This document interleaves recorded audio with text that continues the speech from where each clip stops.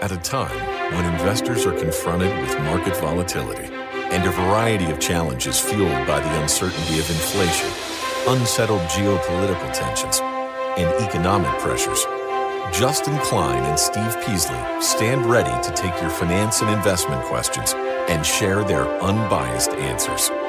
This is InvestTalk, independent thinking, shared success.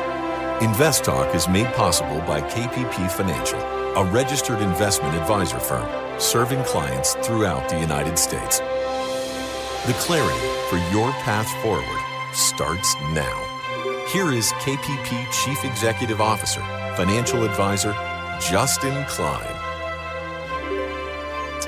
Good afternoon, fellow investors, and welcome back to InvestTalk. This is our Friday, November 10th, 2023 edition. I'm Justin Klein, and I'm here to help you become a better investor. Now, first off, I want to thank everyone who showed up yesterday to our wealth webinar. And we covered a lot over about an hour and 15 minutes. We went way over. I think next time our goal is to probably shorten it up a bit and answer a few more questions. But I think we gave a good distillation of where we are today, where we're likely headed, where that recession is likely to hit. So probably sometime middle part of next year.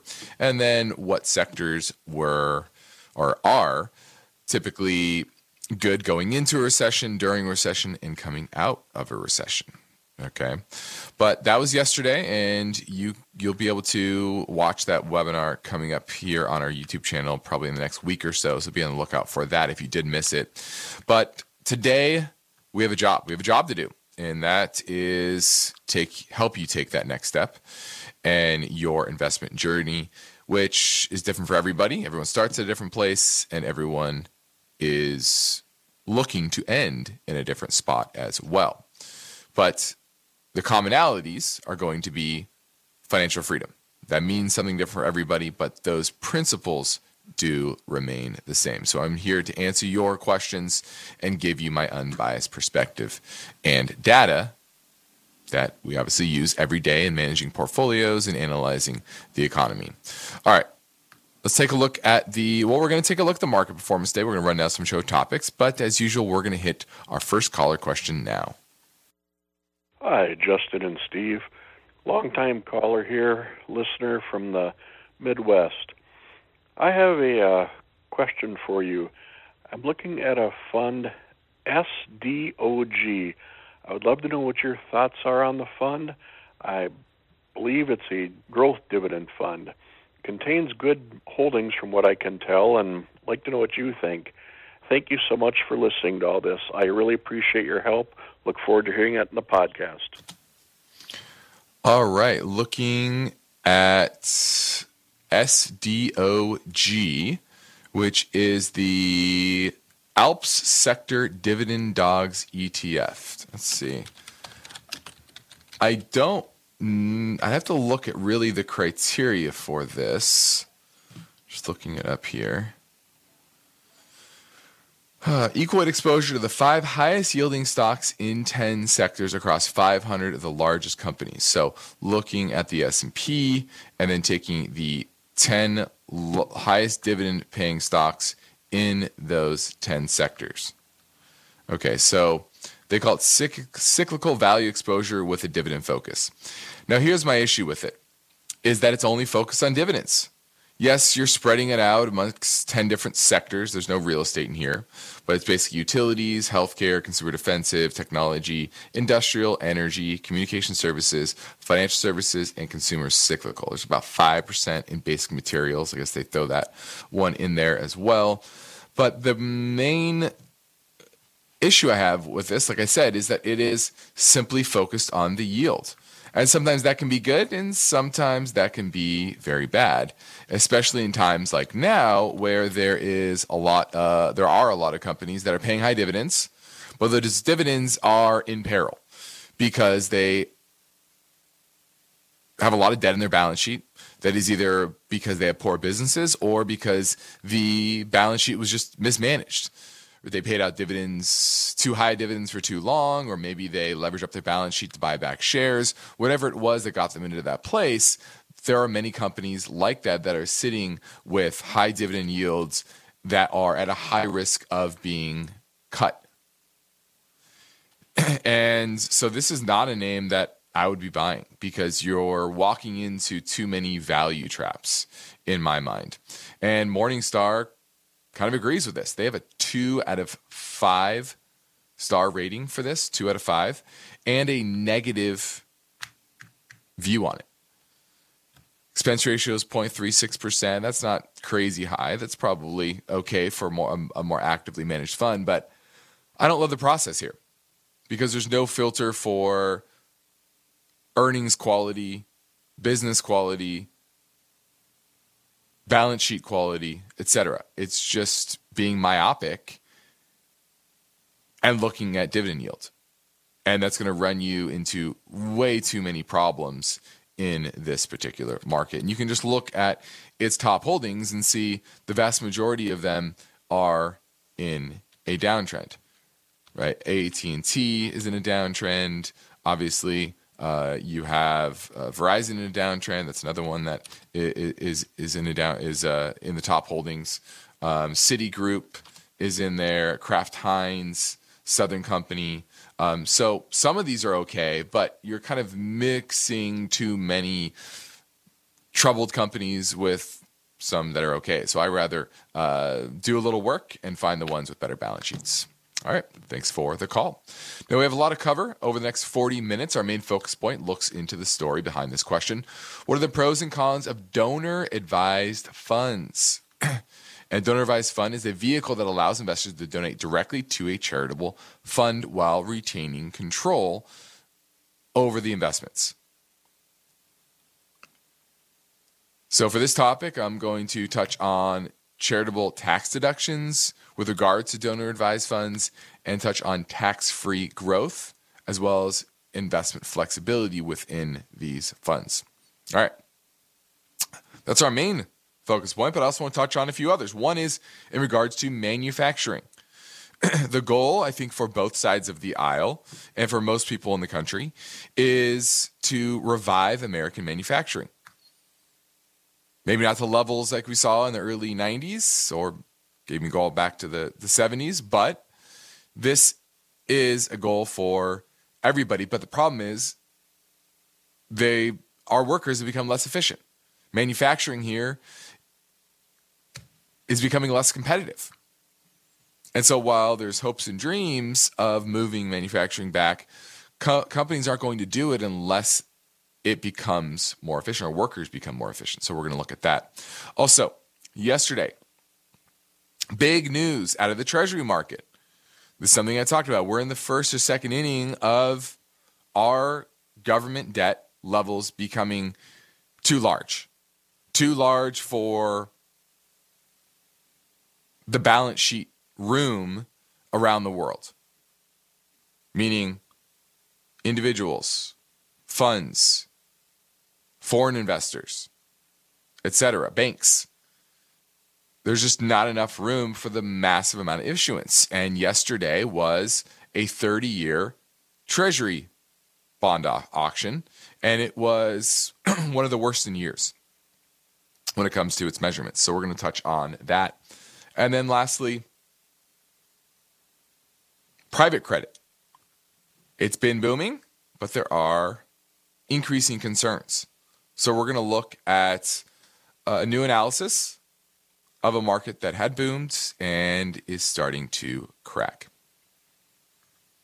We also have some voice bank questions. One is on Freeport-McMoRan and the other is on Gilead Sciences. And we'll try to fit in an iTunes review question as well. Now let's get to our market performance for today. We closed out the week strong. There's no other way to look at it. It was strong across the board. Large cap, small cap, value, growth. The best return today, technology up 2.5%. So that got a nice boost. What else did well? Communication services, industrials were up 1.38%, in line with those industrials. Consumer cyclicals up 1.58. So a lot of positivity around the market to close the week. despite that bad auction last week.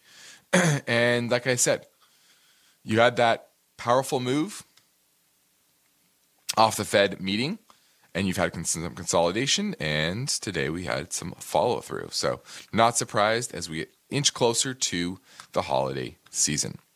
All right, and as we go to a break, please remind you to check out the newest InvestTalk Classroom series, episode 12, Investment Strategies for Short Selling Stocks. So you can learn more about that over on InvestTalk Classroom on YouTube. Just search InvestTalk on YouTube. Now, phone lines are open, waiting for your questions at 888-99-CHART.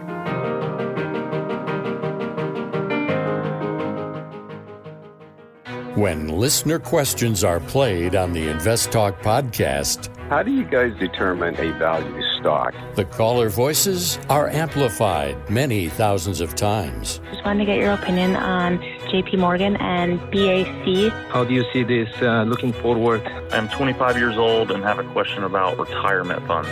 And the unbiased answers from Justin Klein That's why it's trading so cheap, because there's a lot of regulatory risk. and Steve Peasley I kind of like it here. If I was going to buy Tyson Food, this is where I'd buy it. benefit the entire InvestTalk community.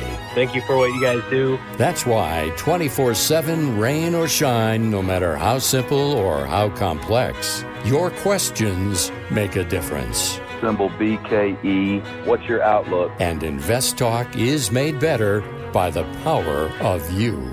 So don't forget to call 888-99-CHART.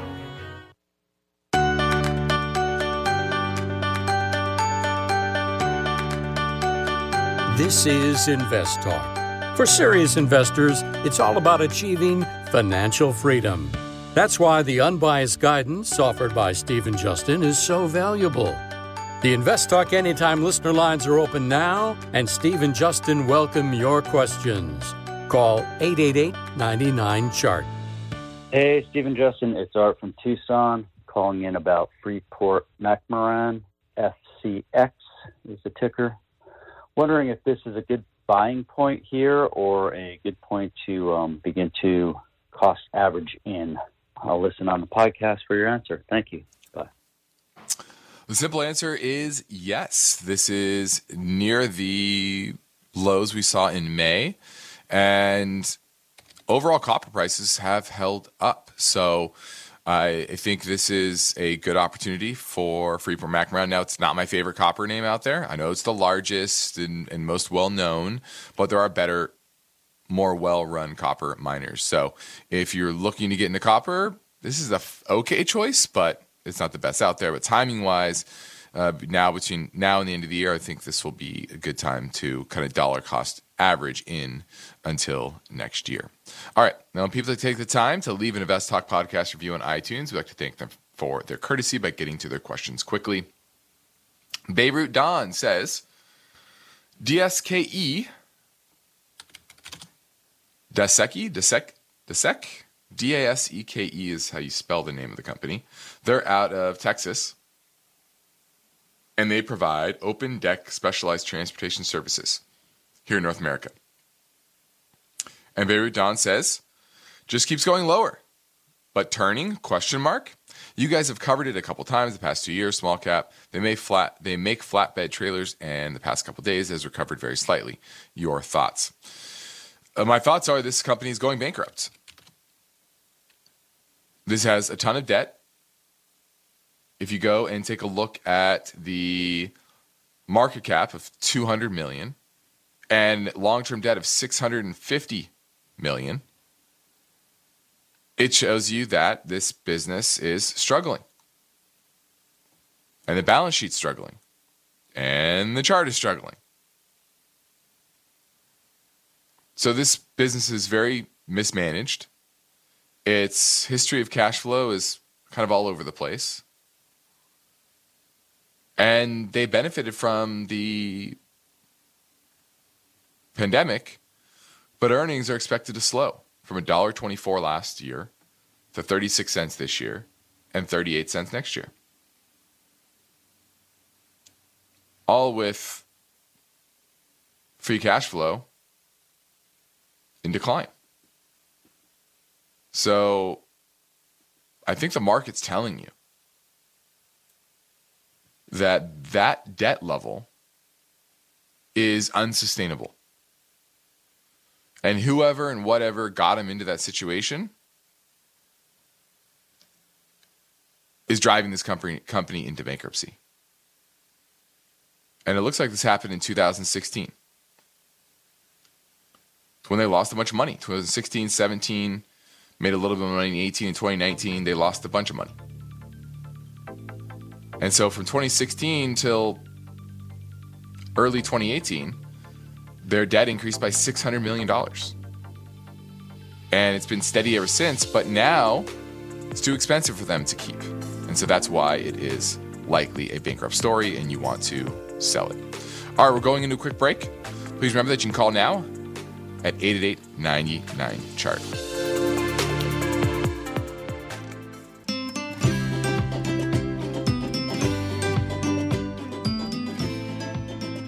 Justin Klein is here and ready to take your calls live.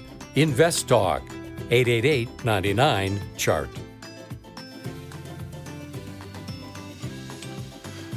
Now, my main focus point looks into the story behind this question. What are the pros and cons of donor-advised funds? And for this topic, I'll talk about charitable tax deductions with regards to these donor-advised funds and what type of investment flexibility investors have within these funds. Now,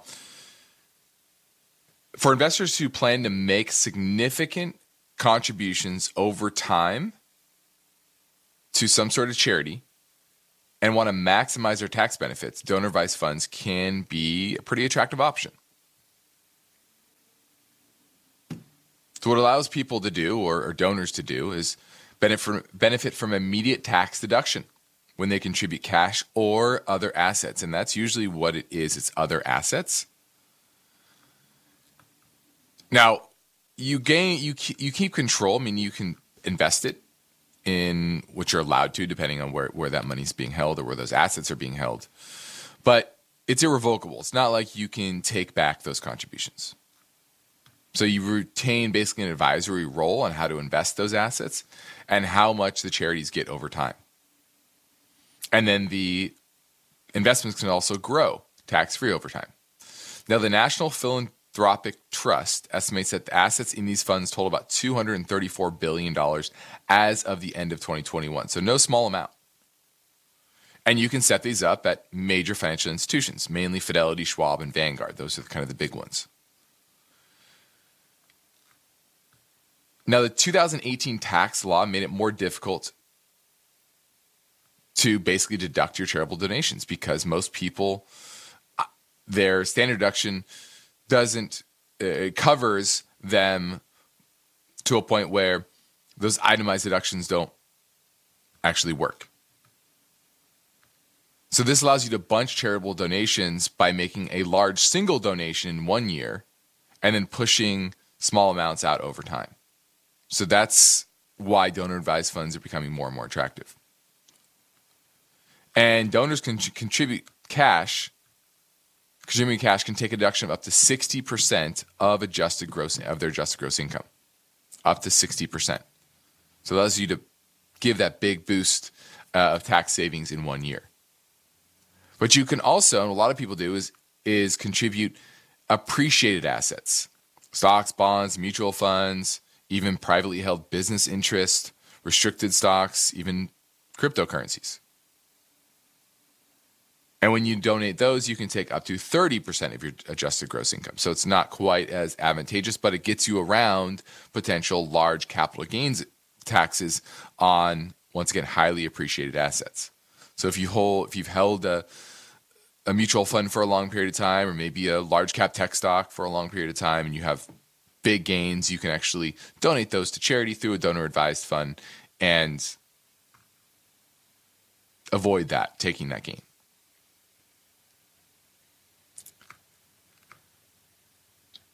Now you can then, once it is in one of those main brokerage firms, Fidelity, Schwab, or Vanguard, you can choose from preset options, and they vary depending on the broker. Can range from conservative all the way to fully aggressive, all equities. And sometimes you can even choose from individual single asset class options. Now, what are the cons? Well, while Schwab and Fidelity, there's no minimum amount, Vanguard Charity does have a $25,000 initial contribution. And there's administrative costs. They all charge under $500,000, 0.6% annually. So 60 basis points annually. And then over $500,000, it stair steps down. And then there's the fees of the particular funds that you might invest in. Okay. And this is different than a foundation, for example. If you're wealthier families, they often set up foundations, and that allows you to provide scholarships and fellowships and direct grants to particular families or individuals that are facing hardships, for example, or even run your own charity program. So foundations are a lot more flexible. This is kind of more for the upper middle class, shall we say, as opposed to the uber wealthy. Now, from a fee perspective, Vanguard's the cheapest, but I think Schwab's kind of the best mix between the cost as well as the investment option flexibility. But they all kind of have their pros and cons. But this is a good way, I think, for a lot of people to donate to charity and do so in a tax-efficient way while staying invested. So, very interesting, and we do get a lot of clients that inquire about this, and it's good that Schwab offers this because that's what we use. We use Schwab as our custodian. All right, now in the next Invest Talk, we'll look into the story set up by this question. What is an inverse ETF? And inverse ETFs can act like insurance for an investor's portfolio, but they're not recommended for everyone. That story Monday, but for now, I'm Justin Klein, ready to take your calls at 888-99-CHART.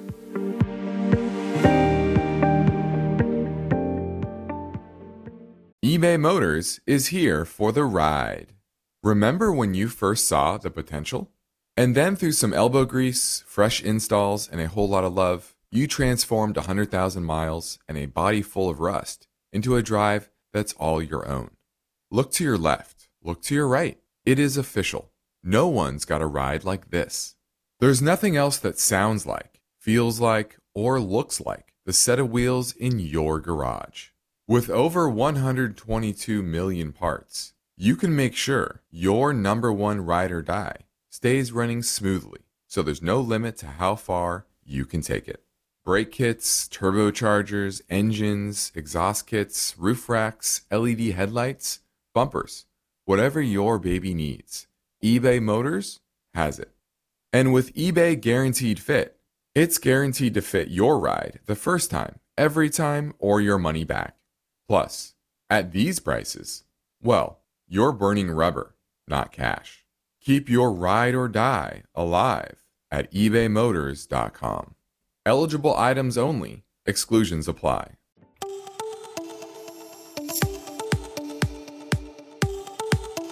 Your objective is to work hard, plan well, and achieve financial freedom, right? You're in luck, because Justin Klein is here now, ready to take your finance and investment questions. Call 888-99-CHART. Hi, Steve and Justin. I am calling to get your opinion on Gilead. The symbol is GILD. I've been a holder of the stock. I bought it in the 70s per share, but then after that it went down. But now it's back up. So I just wanted to see what the outlook is for the company and just what your thoughts are, whether to hold or do you think it's time to get out and get into something else. So I'll be listening to the answer on your podcast. Thanks again. Bye. All right, looking at Gilead Sciences, and this is certainly a complex one. A lot of pharma companies are, and Gilead is a very interesting one. They have Two stellar businesses, HIV treatment business that does about $17 billion in sales annually. And then you also have a hepatitis C business as well. Now, the hepatitis C one has been kind of dwindling over time, mainly because it cures people. And so they don't have this kind of long-term capture as opposed to HIV patients. Obviously, you pretty much have to stay on those drugs for life. And so what they've been trying to do is take that strong cash flow from their Hep C business and put it into biotechs that are mainly in the oncology space. So breast cancer drugs, et cetera. And that is risky. And they especially did that at a time where these companies were kind of expensive. And they built out a little bit of debt, but their business is very strong, although it's in decline. And that's kind of my issue here. Cash from operations peaked out in 2015 around $21 billion. Now it's at 8.4 and on a new downtrend because it did perk up in late 2021. You saw a move from 7.7 billion pre-pandemic in cash from operations to 11.38. Now we're back down to 8.4. It's on a downtrend. And that's what worries me here. The chart, it's kind of neutral. You had a big move late last year. That was good. And it's been kind of consolidating that move. That's a positive. But this week, you had a big reversal on earnings. Revenues were flat, earnings up 21%. Maybe that's because they were buying back shares. So I think there's better opportunities here. I think there's a lot of risk with that pipeline. And they're getting competition for their HIV drug as well from, who was it? Who launched it? It was another company that is launching a competitive drug. GlaxoSmithKline. Yep, that's it. So I'm going to give this one an eh. I think you have better options out there. All right, let's keep things moving and play two in a row from the InvestTalk Voice Bank. It never closes. It's 888-99-CHART. Hi, this is Dan from Walnut Creek. I'm calling about Nuveen, NAC. It's currently paying a 4.44% dividend. We're kind of in a holding pattern with regards to Fed cutting the rates or raising them. And I think the next moves, when they do make a move, most likely the rates will go down. And I believe the Nuveen tends to rise in price when the rates go down. So would this be a good time to purchase some Nuveen, even if rates stay the same for a while, just ride it out and collect that 4.44% dividend? Thanks very much. Bye. All right, this is the Nuveen California Quality Muni Income Fund. And along with a lot of the muni funds, this went down dramatically. Last year it was down 25.5%. This year, so far, even after this bounce from $9.40 all the way to a little over $10 per share right now, it's still down 6.77% for the year. So, tough 20 months for the name, 22 months. And you're right, if the Fed is done raising rates and their next move is to cut and rates overall drop, this will rally and you will get a nice tax-free yield. So for a trade, actually give it a relative thumbs up.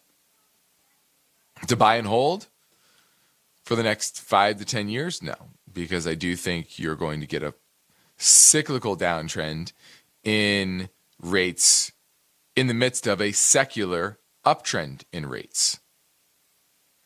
Remember, there's kind of short to medium term cyclical trends, and then there's the longer term trends, and the trends in rates are going up. So you can do this for a trade, but not for a long-term hold. All right.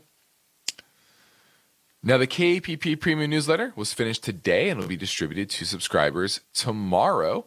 And we have a preview in the market conditions section. We explained that the financial markets saw gains and this week, with major indices up about 1% midway through the trading session today.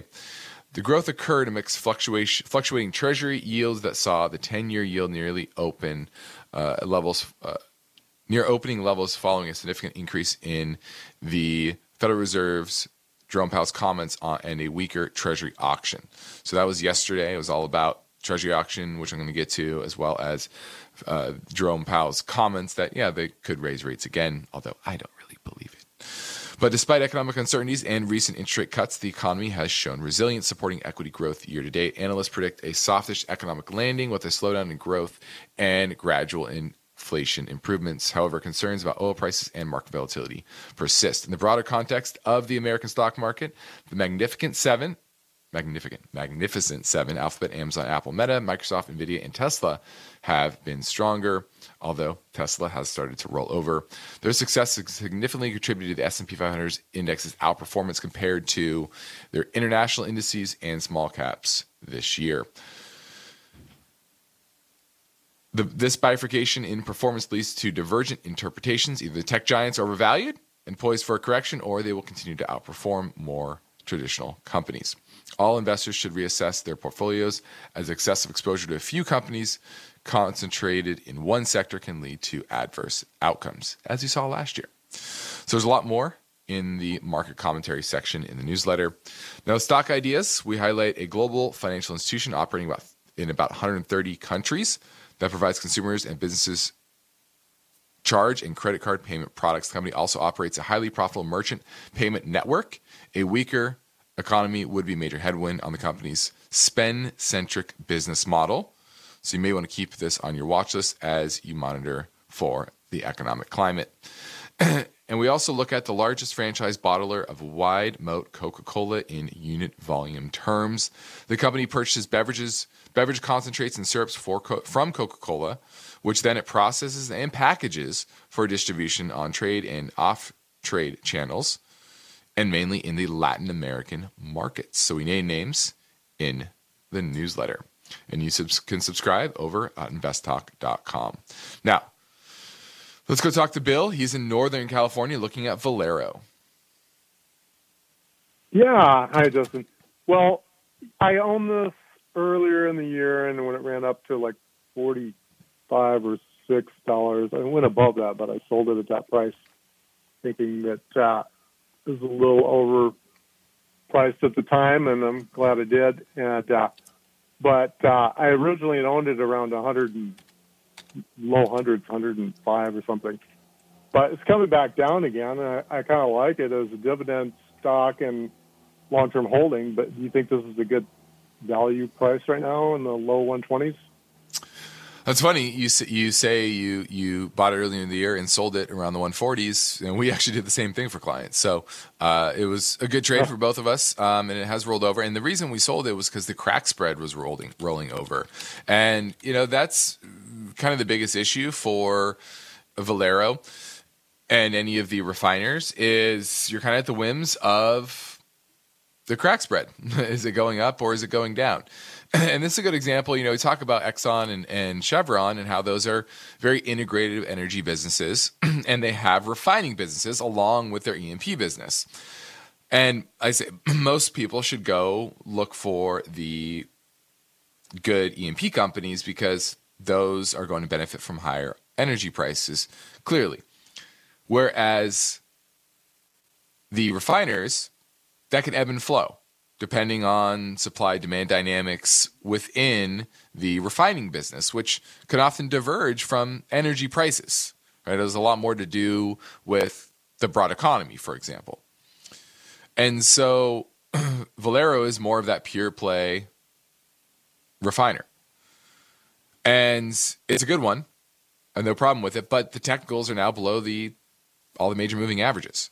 And I don't see major support until you get to around the 110 level, 110, 112. We're at 122 now. So I think there's still potential more downside. It is a good company, though. We like the company, quality business, but it can be pretty volatile. And I would probably pass on it for now and keep your eye on it. Because even at 110, with the crack spread declining, that means earnings are expected to decline. Remember, they made $29 last year after making $281 the year before, losing money in 2020, mainly because of the pandemic. That's not really much to worry about. But even pre-pandemic, they kind of vacillated between $5 and $7 per share. So you're going to get a reversion to the mean. Actually, next year, $14.74 expected for next year's earnings. So I would keep an eye on it, and I would probably pass on it for now. Very good. Thank you very much. No problem. Thanks for the call. Now let's touch on manufacturing and the manufacturing renaissance in this country has now become fairly bipartisan. It's just a matter of how do you accomplish it.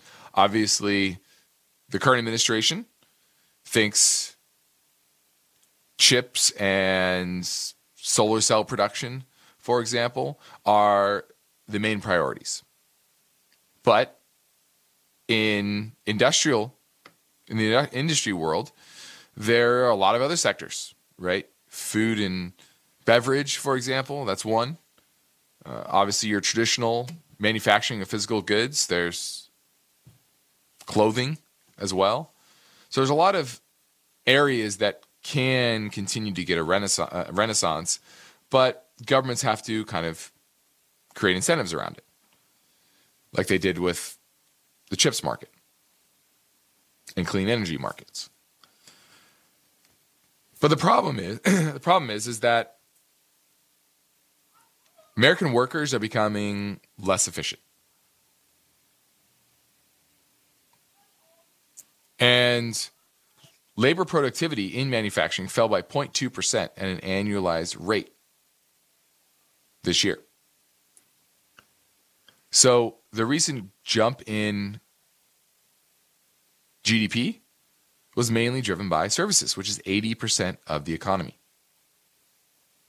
And productivity in manufacturing has been on a secular decline since 2011, so 12 years.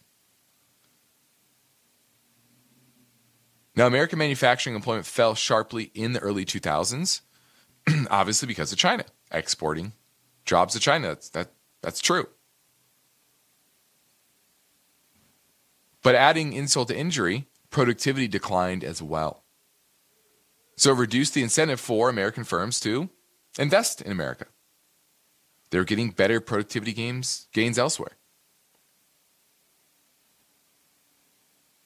Now, during the 90s and early 2000s, manufacturing productivity actually soared. Why? Deploying computers, electronics to make the jobs easier. And it's not just in one part of the manufacturing industry. It's in all parts. From high-tech to non-durables to cigarettes and clothes.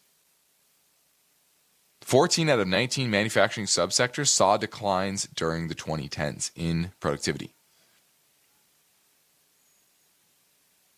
And we may be a technological superpower, but we don't use a lot in manufacturing. In fact, we rank 7th out of 15 countries in the adoption of robots per worker. South Korea, the world's leader, uses over 3 times as many robots per worker.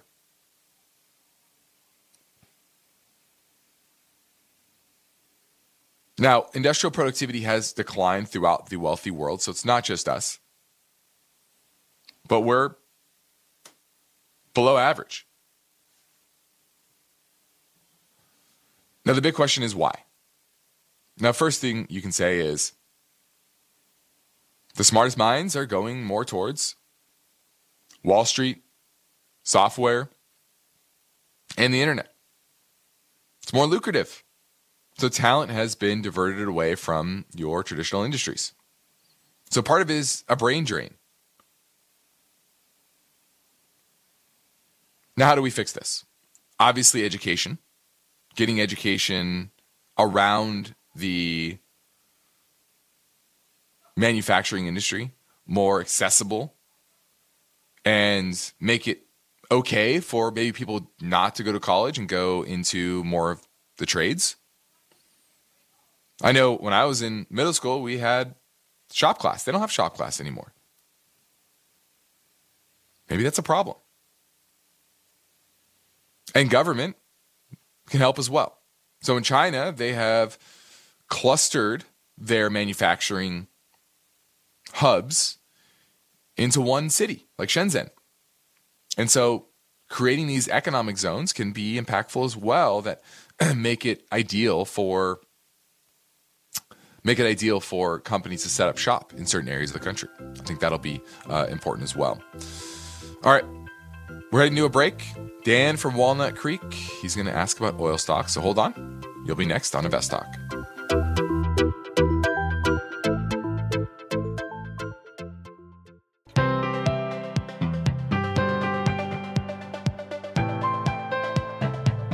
Everybody wants a secure financial future, but getting there takes strategy and discipline. So Justin Klein and Steve Peasley are always ready to take your calls.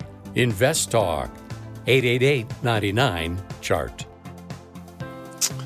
Now on Fridays, I generally make time to fit in a quick rundown of key benchmarks, and let's do that real quick now. The 2-year Treasury yield at 5.05. Last week it was 4.83, so up a bit there. 10-year 4.63, last week 4.55, so that also rose for the week. Gold priced at $19.35 an ounce, down for the week. Silver, same thing, $22.23 an ounce. Oil selling at $77.26, the lowest in a handful of weeks. Last week was at $80.80. And the national average for gasoline, $3.39 per gallon. All right, let's go to Diane in Walnut Creek, who wants to talk about oil stocks. Dan? Yeah, Justin, no, this is Dan. How are you doing? Doing good. Good. Hey, so I've got about $35,000 in my brokerage account, and I plan on keeping it there for about another year. And I've got about 5,000 to 6,000 of that in oil-related stocks. I don't know if it's spread out through about five stocks. So low to mid-teens. Yeah. Mm-hmm. Okay. Yeah. And so during this pullback, would be a good time to add, or should I sell? I was thinking of selling, taking the profits, and putting them into like short-term brokerage CDs. Well, obviously that'd be the safer. Obviously that'd be the safer play, but I rather sell into strength. Obviously, we've pulled back. Oil has reversed kind of the entire Hamas atrocity gains, shall we say, from what happened mid-August in Israel. A lot of that is positioning. There was a build in oil stocks that was unexpected, so that kind of brought prices down. Longer term, we're still in an uptrend, but we are at kind of the lower end of the uptrend range. So I will say that we are kind of at support. So this wouldn't be a time to be selling, but I think this is more you're feeling that volatility. You have to remember that.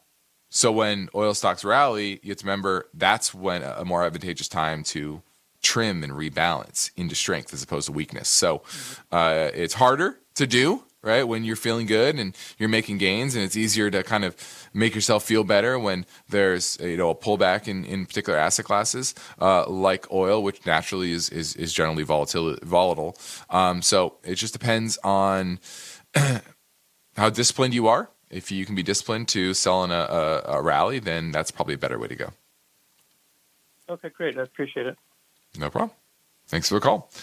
Now, lastly, I want to get to yesterday's Treasury auction. On the 30-year, the Treasury sold $24 billion in bonds, and the previous day, they were trading at about 4.65% yield, and after the auction, trading at 4.8%. And it was one of the worst bond auctions they've had in years. And basically, primary dealers had to buy a quarter of the entire issuance, basically saying they couldn't find enough other entities to take these on. And so the dealers had to buy them and take them onto their balance sheet, which is frankly not what they want to do, right? They're more intermediaries. Now they're going to have to go and find times and ways to unload these positions, which puts more strain on private balance sheets.